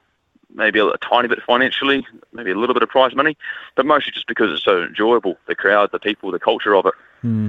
The cool thing is most sports are played in a stadium, quite manufactured. Your stadium is out in the wilderness, which is fantastic. And I wanted to ask you about your training regime, prepping for something like the coast to coast. Like, you can go out on the road and ride a bike, you can run on the road and run. That sort of thing. But how do you train for running up, is it Goat Pass and on boulders and things like? And I ask that question because we had Mike Dawson in studio a couple of weeks ago, who just conquered the South Pole, and he said he used to go running through the Waitakares with a tractor tyre tied behind him to mimic the sled that he'd have to pull in the South Pole. So do you have to get funky with your training regimes? How do you do it? Oh, I mean, I guess I have been pretty funky, I guess, at times. I did my first couple of races when I was living in Auckland. I had a job in Auckland for about 4 years, and that actually, is quite different to Goat Pass, to the Southern Alps. But, you make it work with wherever you are, and, of course, try to come down the course and actually see what the course is specifically like. But Auckland had a few things to go. Like Mike mentioned, the Waitakere range actually is a pretty tough range and some good trails in there. And if you get in the streams, which I think you're not so much allowed to go into anymore because of the Kodi dieback, but there's rocks. You just got to find rocks. There's rocks in the race, so you got to go find rocks and spend some time in there and just go find them. And I used to run the North Shore rocks between the beaches. There's plenty of slippery rocks around there. Rangitoto Island, there's rocks around there, and most towns, they've got rocks, so you've just got to go find them, spend some time on them. And then, there's plenty of awesome trail running events in New Zealand, so I just clocked all those up, entered every running race on the calendar for a while just to experience different types of trails and in an enjoyable way, though, around other people. And then eventually you just start getting at the Topo 50 map and just following some trails in the bushes and just go exploring. That's the kind of cool thing about the sport is you get to see some pretty awesome places in your training. You don't have to go to the same place every time. You can go explore new places and see some pretty cool things in New Zealand. Just over 11 and a half hours in the saddle, in the kayak, on your feet. What's the mental side of the race like? Do you have moments during the race where you're just buried in your thoughts and you have to change your thought patterns to stay on top of things? Always. Yeah, always adjusting things, man. That's fortunate for me is because I've done it so many times, not just coast to coast, but also many other endurance events now. You've seen it all. Things have gone wrong so many times. By wrong, I guess, not necessarily to the ideal plan, whether it's a mechanical or whether that's physically how you're feeling, whether you trip and hurt yourself or drop something, like it might drop some food that's actually really important to maintaining, nutritional stability. So it's all happened, and so you're prepared for all those situations to a certain extent. And even if I have a situation that I'm not prepared for, then you find a way just to calm yourself down, clear the head, and figure out a solution. So that's thanks to experience, and some people get that from the get-go, but I think it's definitely more common to build that over the years. So, no, I mean, I knew that I came to the race. I knew that I was going to be behind in the early stages because I knew those guys are a lot faster over Goat Pass.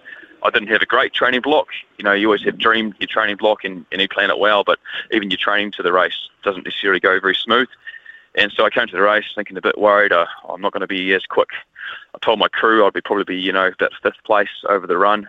Not to worry about it because my plan was to look after myself, not push too hard, eat heaps of food and to send it in the second half of the race. And thankfully that's exactly what happened. And so for me, my race plan actually was executed really well. And I didn't have too many issues during the day. So I knew that I was going to be a bit slow at the start and then pull it through at the end. I didn't know for sure when I got on that last bike ride whether the legs were going to be there. Quite often you get to that part of the race. So the race finishes with a 70k bike ride across the Canary Plains. And normally that's where the race can be won and lost because it is a long stage. It's 70 kilometres, generally it is completely flat, but generally into a headwind. And so that's where it can be really mentally tough. And often you get in there and you might have gone a little bit fast during the day or maybe too fast and your legs are just fried. But I hopped on the bike and actually my legs, for whatever reason, were feeling really good. They were feeling great. And so I actually finished quite strong, which was hard to do in a race that long. Out there competing, do you competitors lean on each other for support during the race, or is it dog eat dog out there? I like to lean off each other, just because I know them all, pretty much all of them, and especially as the guys I've trained with and I know them well, and they're good blokes. So I want everyone to do well. The only person I might not enjoy being around as someone who might have bothered me before the race or maybe not done their fair share on the bunch ride that first stage. But other than that, we had a few guys come over from Australia, Alex and Robbie and Tim Boot, and it was awesome to have them back because we haven't had any Aussies for a while or overseas competitors, and genuinely want them to do well. You want to see what these guys can do. You want these guys to push the pace and to push the boundaries of Māori sport and improving the sport. So I might offer a tiny bit of advice or a bit of banter along the way because it's a long day. You don't want to just be quiet the whole time, and even though someone's around you, so you chat here and there. But if they want to send it and do their own thing, then that's on them. But yeah, we'll chat a little bit. It's a really physically demanding sport. Now, while you're not getting smashed like rugby and rugby league players, you certainly put your body through the mill. Are you ever 100% fit without niggles? No way, man. Yeah, I've got plenty of bruises today. Yeah, that goat path is tough. I don't think it's possible to get over that pass without covered in bruises and cuts. The rocks, just because there's so many rocks, and you are aiming to stand on a rock quite accurately each time, but you're doing thousands of steps, and it's easy to make a mistake, especially when you're crossing a river. So you smash your ankles to pieces, or you might slip over and smash your shins and your knee. Can you actually describe? Can you describe Goat Pass? Because most of us will never go there, and you see pictures of it, but I feel like through the TV lens we don't understand the aggressive nature of Goat Pass. And I'm watching these people. You're using both feet, both hands, knees. You just it looks nuts. Can you paint a picture for us as you approach Goat Pass and what it's like to go over it as an athlete? Well, the best way is you just got to get in there. Anyone can go there. Honestly, it's not that hard a place to get to. I mean, you want to be prepared for the conditions and the weather and all that stuff. But it's rocks. You're on a riverbed. It's Southern Alps. Off the hills there, you've got a lot of creeks dumping a lot of water and bringing down a lot of rocks off the mountains. And so this river, you go up a riverbed. And you're going up this riverbed for 15, 16 kilometres. But the further you get up the riverbed, the bigger the rocks get, because that's just the way they are. The further they roll down the hill, the smaller they crumble. And if there's been recent flooding, then every rock there is just loosed and stacked up. So if there hasn't been rain for a while, you might get lucky, and the amount of trampers and just time essentially does settle the rocks and make it ever so slightly easier to walk and run over them. But because of the way the river works, it winds, doesn't it? It goes left and right. It's S-bends everywhere. So if you're trying to get a fast time, it's often more efficient to just try and hold a nice straight line through there, which means crossing the river at every S-bend to save time, and often to get under bluffs. So you're crossing the river. I think there's over 20 crossings. And if the river's high, they can be quite deep and quite swift, and you can't really see your footsteps in those sections, so you've got to be quite careful. But on race day, probably running at full speed into the river, and you're just jumping and hoping that your foot lands somewhere that isn't going to break your ankle. But you'd be surprised if you've done it enough times now. It actually works out relatively well.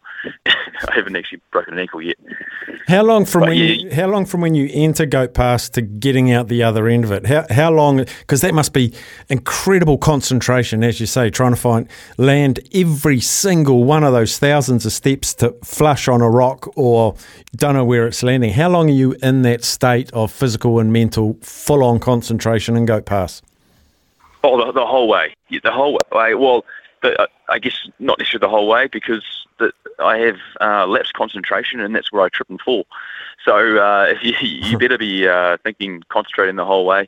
If you're not, you should probably stop and have a breather and have a rest, because if you're not thinking and concentrating the whole way, you'll catch your toe on a rock, and that's when you trip and fall, and it does hurt. So yeah, the whole way. Every step is technical. There's a couple of sections of boardwalk, I suppose. But even that, I guess you could trip and fall on. So no, you want to be on your A game the whole way. It's so I do guided trips for top sport, and so our slightly slower guided trips, we're looking at getting to Goat Pass, which is around 16, 17 k's into the stage, the high point. Obviously, that takes about 4 hours to get to. On race day, it takes me just under 2 hours, so about an hour 50. And then from Goat Pass, you're going over the Alps, over the Southern Alps to the other side, and you're going down a new riverbed all the way to a place called Klondike, which is where the stage finishes. And of course, that follows a river as well as a bush track.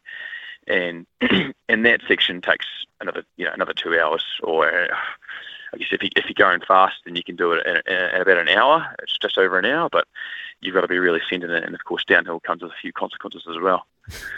How long's the recovery? Like, do you feed up or do you have active recovery? What does this week look like for you?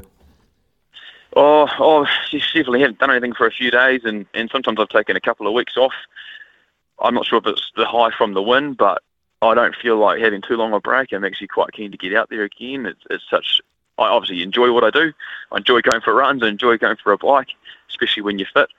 So, no, I'll get out and do the odd fun bike ride and fun jog and pedal. Maybe tomorrow might be my first bike session. I might just go for I wouldn't call it a session. I might just go for a cruising mountain bike in the hills with a friend. Have a coffee at the end, all that normal cool stuff that cyclists do. Walk into cafes with your cleated shoes and your lycra. Love you guys. No, I mean I don't do that. I mean the thing is that sort of culture of cycling. It's cool. I don't do it a lot, but you don't really understand it until you're actually in it. So. Yeah, you can't judge this sort of thing. I enjoy all my sports. Cycling is one of the hardest ones to enjoy because of all the roads and the cars, and obviously I'm very much a car driver as much as a cyclist. And it's a sport you really don't understand until you do it. And it is awesome. It's just it is a little bit scary out there on the road. Hey Sam, massive congratulations! I just tipped my hat. 9 cracks you got there, and I can just hear the delight and the satisfaction in your voice. Once again, massive congratulations! It's an incredible race, and we wish you well in the future. Enjoy your bike ride tomorrow. Thank you very much.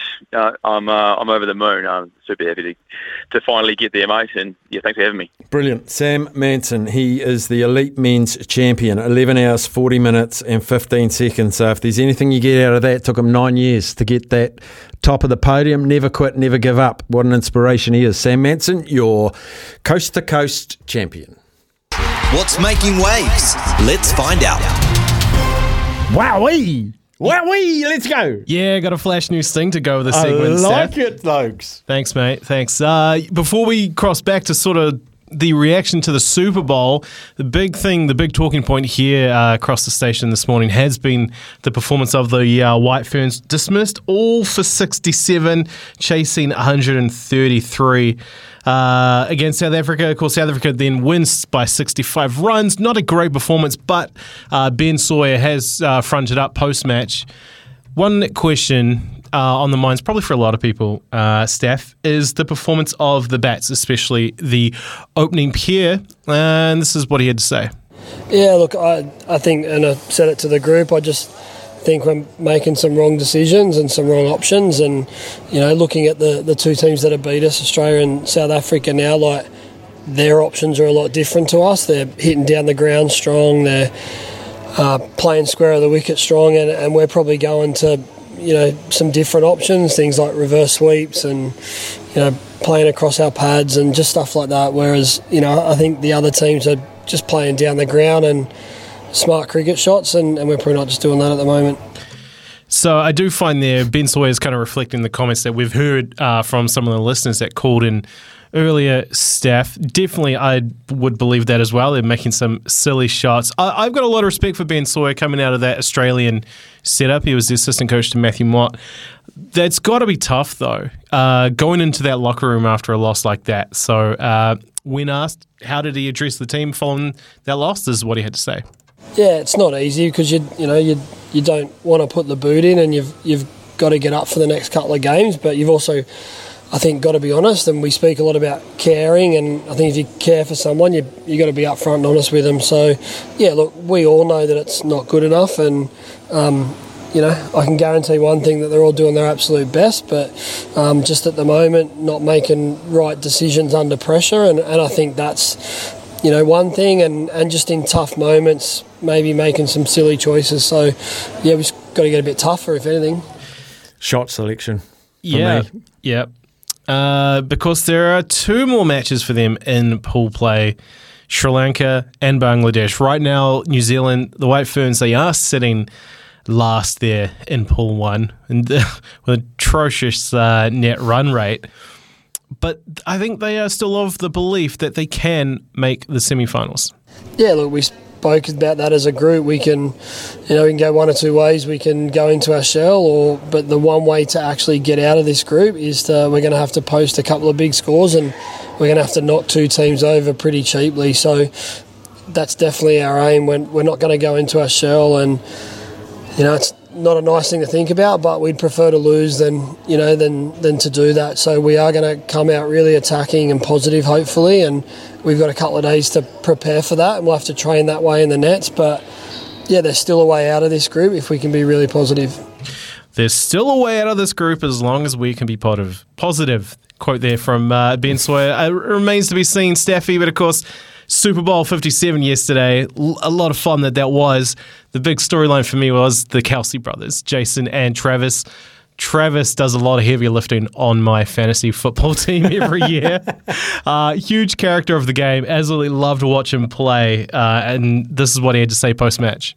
The greatest ever. The greatest tight end. You heard what he just said. Why is it nobody can cover you? I haven't figured that out. Don't they know that you're the one he's going to throw to? Come on, baby. I got Andy Reid and Pat Mahomes, baby. Things just happened. I got a great team.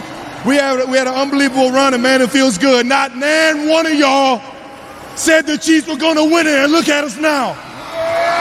Those low lives. At halftime, what did Andy say to the football team? Because the second half, which is kind of historic for this football team, you always seem to make the comeback and win the game. What did he say, if anything? He just told everybody, be yourselves. We were a little uncharacteristic in the beginning, and everybody had that determination, that look in their eye coming out here in that second half. They were going to pour everything out on that field, and that's what you saw. You saw everybody pour everything out on that field for the second half, and sure enough, that Chiefs came away with victory, baby. Congratulations. Thank you very Enjoy. much. Hey, Chiefs Kingdom, you got to fight for your right.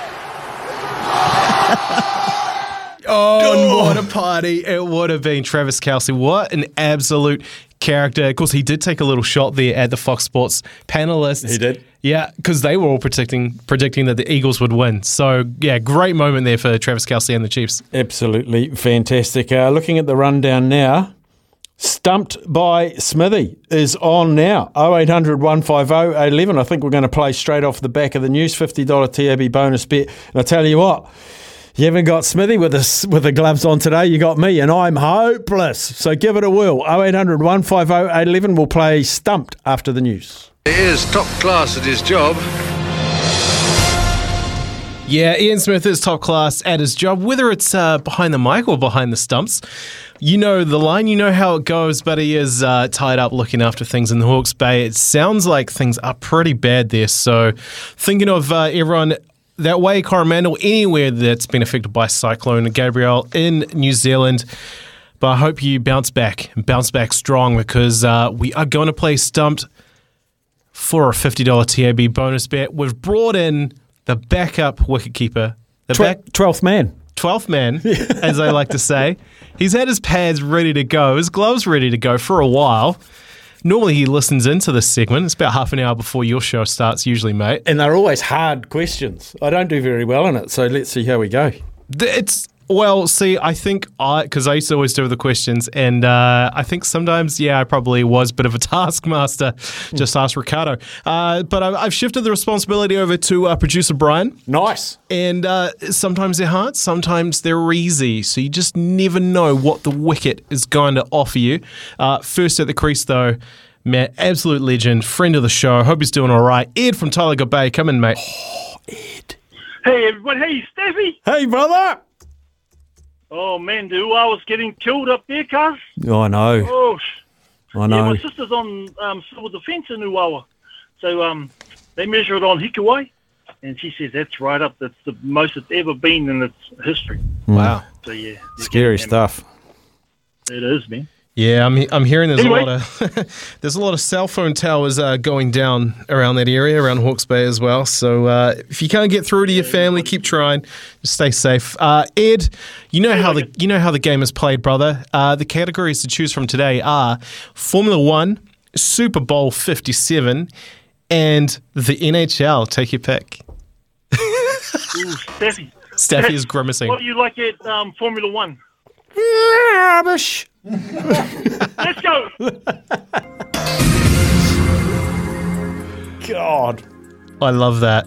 If Araha was here, she would be subbing in Yeah. to take the Formula 1 questions. Man. All right, first question for you, Ed. Red Bull Racing will enter a partnership with which engine manufacturer from 2026? Is it going to be Ford? Just a couple of chips down the wicket, right in the slot, and away it goes. I can see why I picked Formula 1. Pleased he got that because I wouldn't have. Second question for you, Ed. Which driver has the most consecutive pole positions in the history of Formula 1?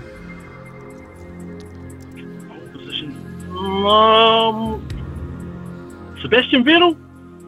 One of the worst things I have ever seen got it done wrong. on a cricket field. Steph. Get him, Savvy. Let's go Schumacher.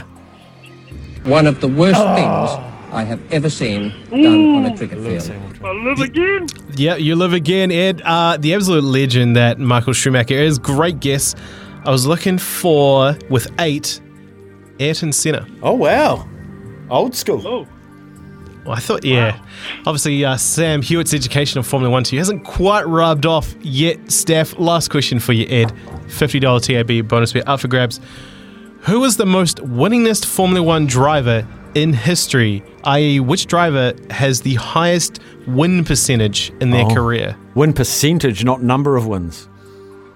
Well, I'm still going to go for Lewis Hamilton. One of the worst things I have ever seen done on a cricket field. I actually know, because I remember last year we did a Mount Rushmore of Formula 1 drivers, I think. This man was right up there on Smithy's Mount Rushmore. Okay. That may be a hint. Most wins or best winning percentage? I think according to Brian here, it's the same thing. Most winningest, the winning percentage. Who did Ed say?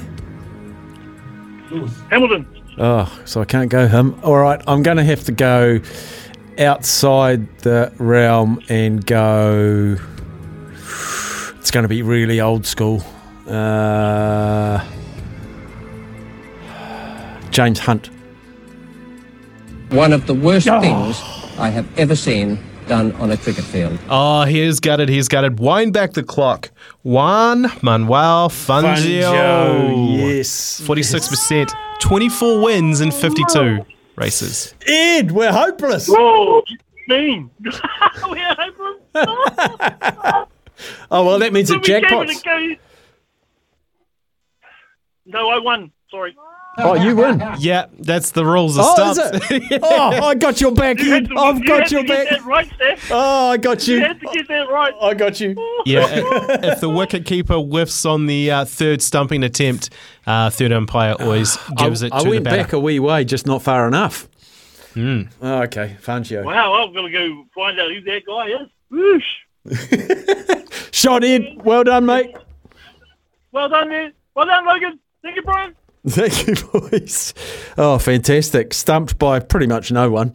I was basically out there with no gloves, no pad, no idea. That's how it worked with me. So that's stumped by Smithy. So does it go back to 50 again tomorrow, Lokes? It does. And so the two remaining ones for you to go and do your study on were... Super Bowl 57. So if you watched the game yesterday, there's a very good chance that you would have got it right. There is one question there that is quite hard. The NHL ones... Quite hard. No, they're actually not. They're not that hard. I would imagine if Sam Hewitt didn't get these, I'd be... Yeah, but he's an ice hockey nuffy. Like, all I could do is if you said to me, which town do the Predators come from, I'd probably get those. Name associations, I'd probably get those. Do you know the answer to that then? Yes. Is that one of the questions? It's not. Oh. No, I've been there. Nashville. Yes. Great place. I went there for an NHL game actually a few years ago, coming back home via Toronto where I proposed to my wife. Long story there. Valentine's Day. Yeah. No, we went to Nashville. I'm a big PK Subban fan. He was playing there at the time, and I just always heard that the atmosphere at those games is nuts. I've seen it on TV, and I wanted to witness it for myself. unreal place. Love the city, love the music, love the food. It's a good time, Staffy. Brilliant. Yes, I want to go to Nashville. I actually talked to Kaylee Bell, who opened for Ed Sheeran last week, and she spends half her time in Nashville and said it's an amazing place to live. We'll take a quick break. Had some fantastic text messages on the Temper Bed Post text machine. Remember, Temper and Bed Post range of mattresses and adjustable bases adapt to the exact shape of your body, even if it's shaped like mine or Arnold Schwarzenegger's. It doesn't matter. You put your head and feet up and me and Arnold will be in the same level of comfort. Zero gravity. I want it. We'll be back with some text messages after this. The voice of sport in Aotearoa. This is Mornings with Ian Smith on SENZ. The world needs now is love, sweet love. It's the only thing that there's just too little of. What the world needs now is love, sweet love. Yes, it needs a lot of love and support. I've just been going through a few of the photos on Instagram and on the websites of the carnage that is Cyclone Gabrielle. If you can help your fellow person, do so, but don't put yourself in danger, please. And that help might be offering a couch, offering a shower and a towel, offering some blankets, some spare clothes, some emotional support. Please do it. It's horrific out there. Absolutely horrific.